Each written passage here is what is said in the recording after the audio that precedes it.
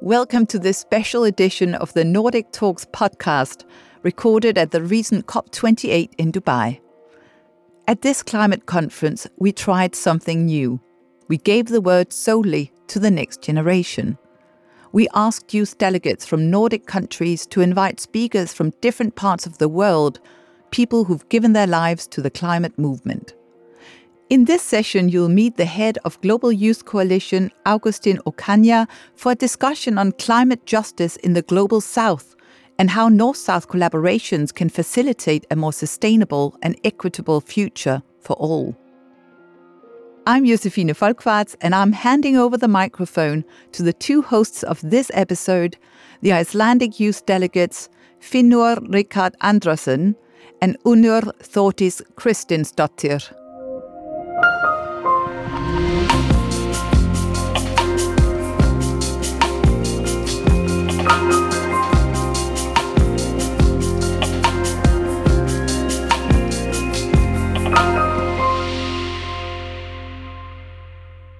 Welcome everybody. It's an honor to be here on stage in the Nordic Pavilion during the second day of COP28 in Dubai.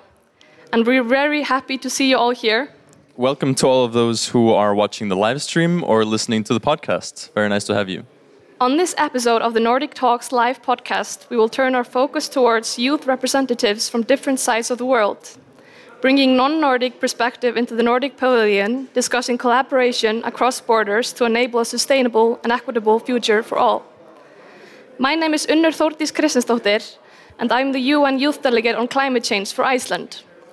I'm a young professional working in sustainability at Controlant, a company with the aim to eliminate waste in global pharma supply chains.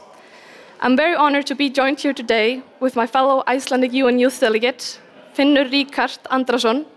Finnur chairs the Icelandic Young Environmentalists Association. And last but not least, we have here on stage with me Agustín Ocaña, an Ecuadorian climate change maker. Agustín is the chairperson of the Global Youth Coalition. His relentless dedication spent 7 years embodying sustainability, from designing a sustainable coffee farm in Galapagos Islands to empowering women through innovative business solutions. Welcome, Agustín. Hi everyone.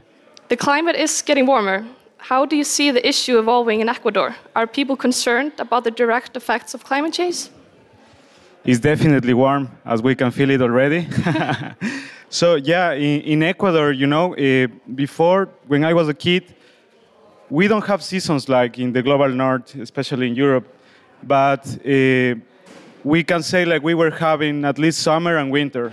And I remember when I was a kid, I used to go like in August and so on with my dad to the mountains, because at that point the wind was like stronger, so we can use the kite.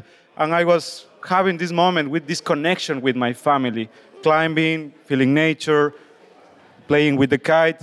And nowadays, this is not possible anymore for the kids on this time, because as the climate temperatures are rising, the pressure is going lower, and that means that there will be like less winds. And this is something that science is already like proving that, and you understand that if you think like in a point of view, how important is the wind and pollen, also for us to keeping us fresh, and it's getting warmer and warmer, not just in Latin America, but in general. Mm-hmm. Yeah, it's very interesting that you're talking about the sort of impact of climate change, and of course they're very unevenly distributed. And another thing we see that is unevenly distributed is the ability to actually implement mitigation solutions. So I'm curious, how do you feel that in the Nordic context, now that we're in the Nordic Pavilion, how can we reflect on the responsibility of the Nordic countries when it comes to implementing or assisting countries with lower abilities to implement mitigation? What is the responsibility of the Nordic countries?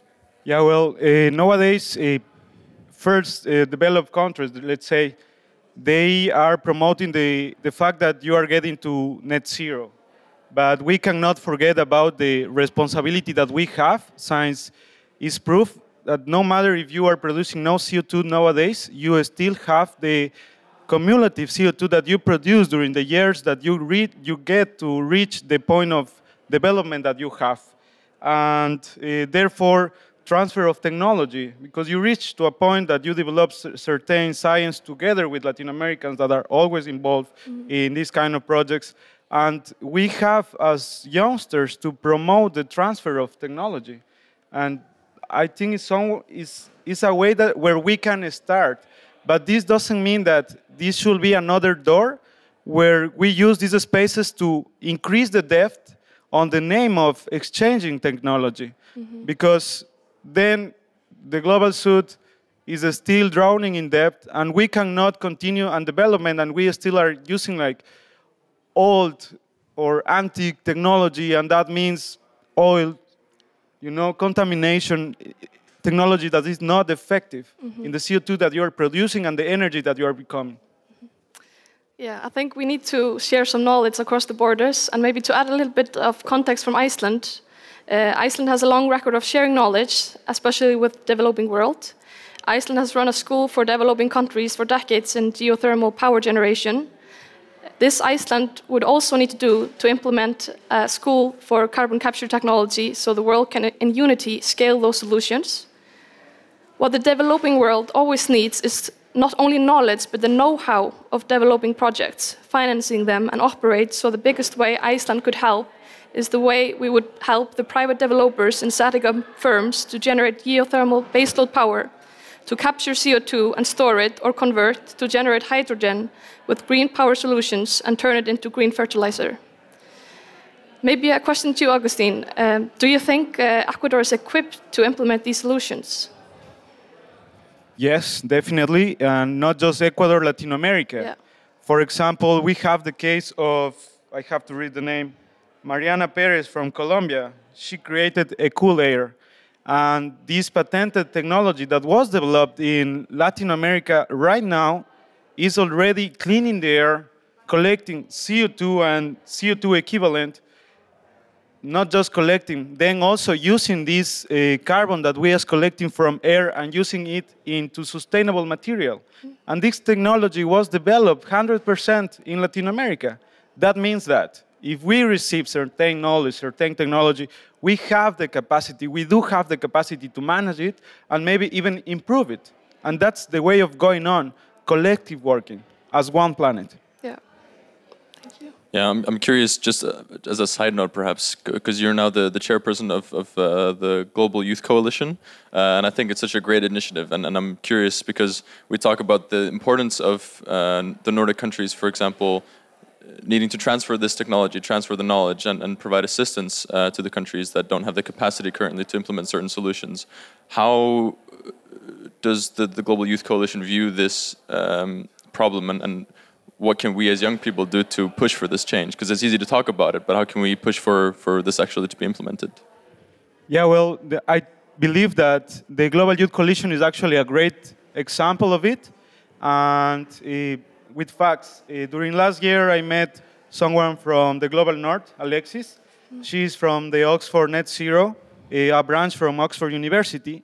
And together with the Oxford University, we find a gap of knowledge because there's a lot of youngsters that are coming to these spaces, to the UNCCC conferences.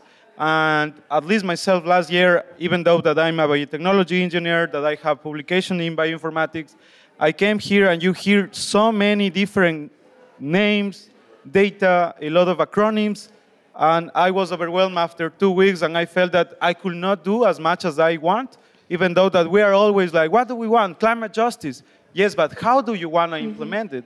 And for that, we need knowledge. So what we did with the University of Oxford, we launched an application which was well received with 10,000 applicants from 178 countries. And at the end, we trained 4,500 people from 177 countries, and at least 3,000 of them complete the 12 sessions that we had, and each of one was 2 hours. Mitigation, adaptation, loss and damage, litigation in general. And now that I'm working, and 3 days before I found a guy from China, Canada, and we were having a discussion about climate finance. And what do you know about climate finance? Someone asked, and he said, actually, I was going through the UNCCC information, but there's so many pages that I couldn't understand anything. At the end, I watched a 90-minute video that I found called Climate Finance, and it was actually the program that we run. Mm-hmm. You can find it in YouTube. And in 2 hours, he kind of at least had the knowledge to understood and properly advocate for change by learning. And that's a great example of how we can collaborate. It was just a random talk, and for the youngsters that are hearing me right now, every moment that you have the chance to talk with someone, use it properly, because you don't know who might you be talking at that moment, and trust what the cause that you are pushing for. If you do it, of course, with a plan, with a strategy, with a group, with a team, but confidence of what you are doing is not just activism anymore. You are being a special member of the change. You are a change maker. And what I'm advocating here as a person right now, as an individual, that we have to kind of like go from activism, what is good. We make ourselves being heard. Mm-hmm. What happened in 2019? We were protesting, is a climate emergency. Then 2020, the amount of finance that was liberated, that was freed, in 2020 increased in contrast of the last years. And why is that? Because our parents, our grandparents are hearing us. So I feel it's how the Global Youth Coalition is doing. And just ask me later on at the end, what are we doing next year? I would love to share. It's like a surprise. Exactly. And I think a lot of people are climate curious and want to do something to change the situation, but they're often overwhelmed with everything happening and what they can do to change things. But I think it's definitely a great idea to have this organization to come together and provide support to each other in making things happen, definitely. Yeah. Yeah, I'm curious because you mentioned the complexity of climate finance in the climate space, and especially at these conferences. And it's interesting as well that yesterday, on the first day of COP28, that the Loss and Damage Fund was finally adopted or launched, essentially. And we see that there's some money coming in already. I'm curious what you think, again, when coming back to the Nordic countries' responsibility in the climate crisis. What are your thoughts on the Nordic countries' financial responsibility when it comes to responding to the climate crisis? Okay, again with facts. The global north, or let's say the Nordic countries, are already not producing as much CO2 as before, but we cannot forget the accumulative carbon that we have. And nowadays, just imagine this. We have a 100 pages book, and 92 pages of this book, the author is the global north. 8 pages of this book, the author is the global south. And the name of this book is Polluters. 92% of the pollution that we are producing right now comes from the global north. And even though the global south is and might sound like a bit like, a repeated speech, the global south and the depth that we have, historical depth, but it's a fact. We are not polluting as much as the global north. And personally, as an individual, as Agustín, I don't like the global north, global south division. Yeah. I really don't like it. I had the opportunity to have 1 year in Germany. I have a lot of friends from Europe. The fact that I'm so far able to manage as a chairperson the Global Youth Coalition is because I learned a lot from the Global North culture. Mm-hmm. Organization, being on time, not like today, but yesterday I was on time. And it's because I got this chance, this privilege to exchange the culture with the Global North. And then I understood that it's just a geolocalization. If you think, let's zoom out. We are just one planet. And what does really mean north and south? If you think, where is up in the universe? Have you asked yourself that question? Where is the north in the universe? We are, let's say, from the point of the sun as a start. But there's hundreds of stars. So that's just tags that we have mentally. And we have to start forgetting this, at least our generations and intergenerational people that hard because this is not also like global north, global south, the youngsters, the older people. No, it's one planet, one mission, and we have to start advocating like that as a global community.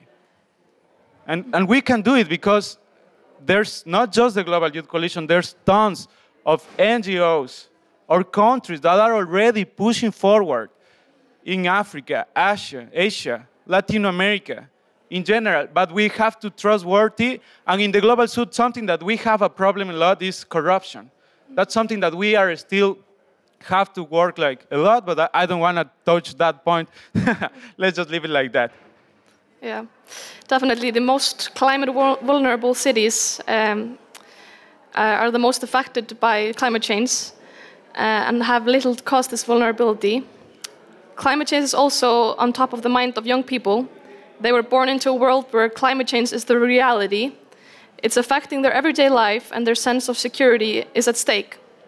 Climate change is one of the most complex challenges we face, which requires collaborative solutions and reimagining how we live our lives.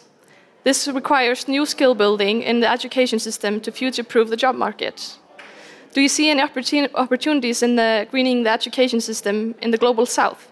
What skills do you think are needed in the generations to come? Not a small question. Well, what the skills? First of all, Google what ChatGPT is. That's important, like AI. Again, like the Global Youth Coalition, there's Lujane over there from Egypt, part of the Egyptian delegation, the vice chairperson of the Global Youth Coalition. And it's like when we are having our meetings, it's 10 people, 20 people from different countries, plus at least we have involved 5 AIs in our programs. We have a guy that his name is Fred, is an AI, is taking notes from our meetings. Then I have Lupita, is the press conference people that is helping me. I give names all of them because it's at least energy that is helping us. And in my beliefs, everything is energy. We are all nature. And programming, you have to know what to do with the storytelling. Even though that I'm speaking here, there's 10 people not looking at me but watching at their screens.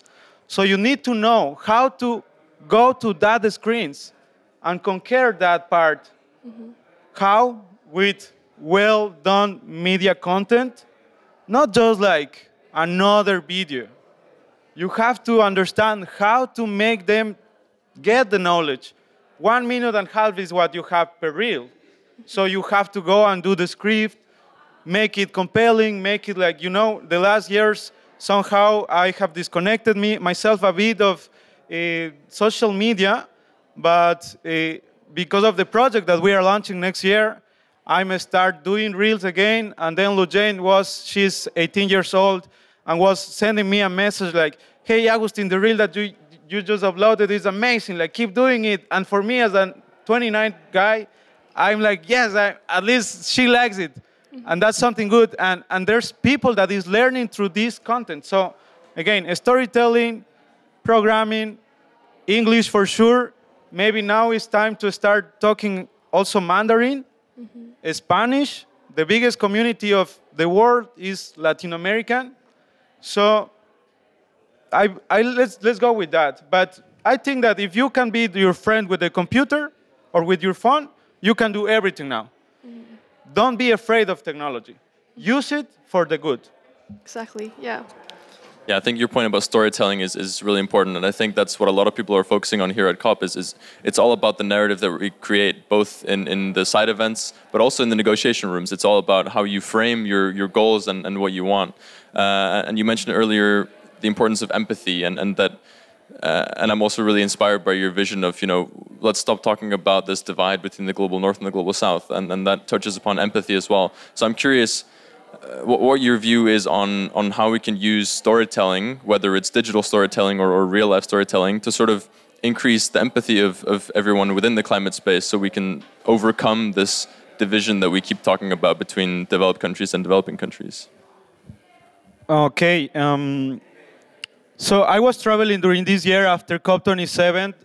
I quit my job because I was having this meeting with Antonio Gutierrez in one of the round tables.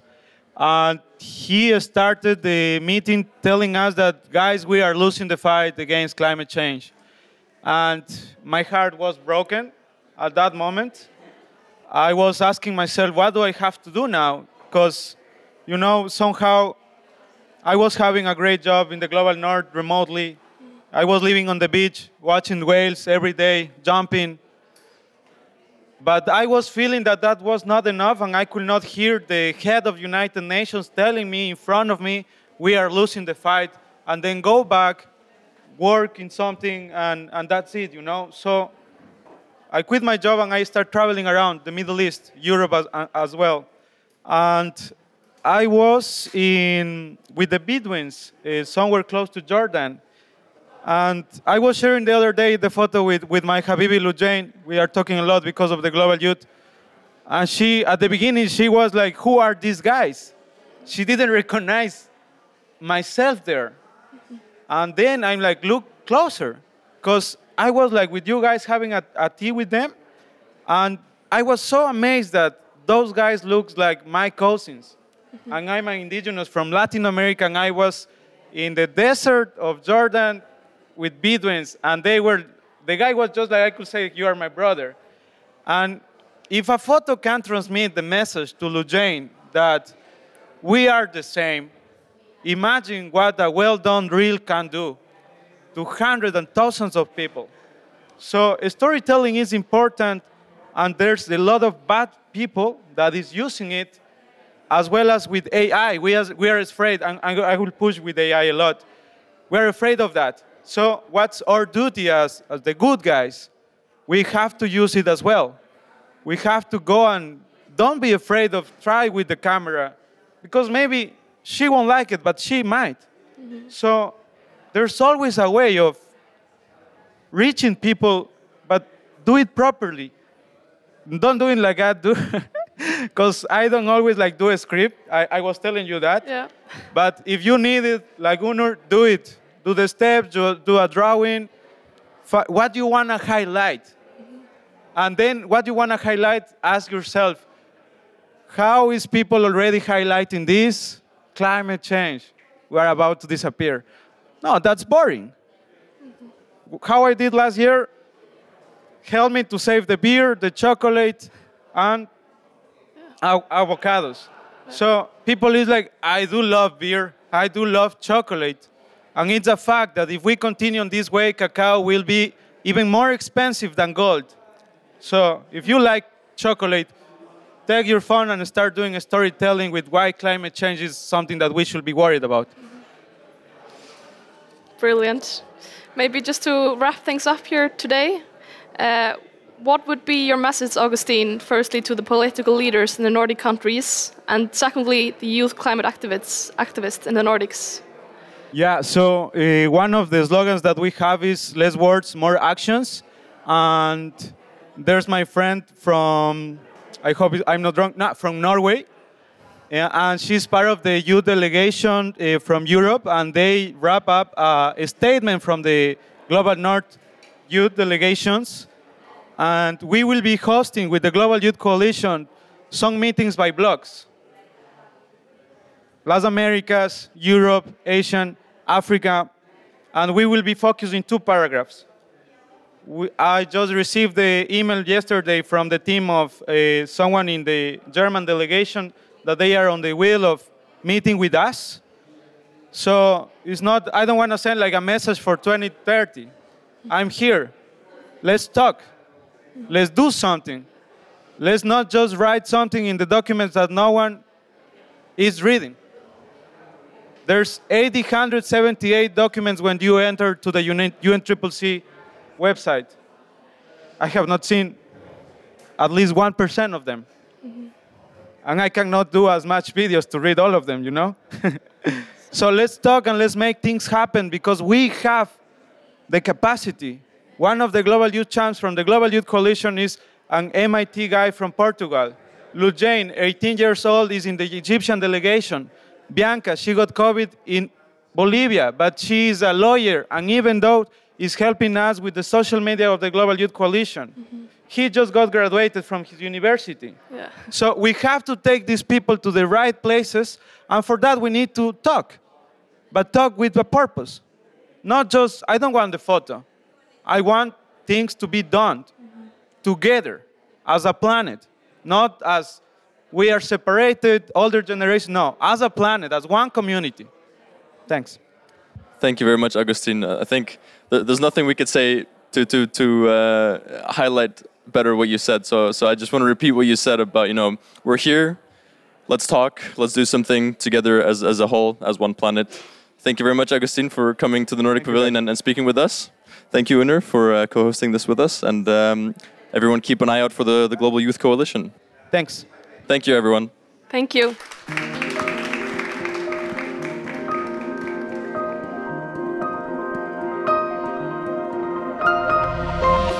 Be sure to follow Nordic Talks on Instagram @nordic.talks and find more information on upcoming events, new podcast episodes, and much more.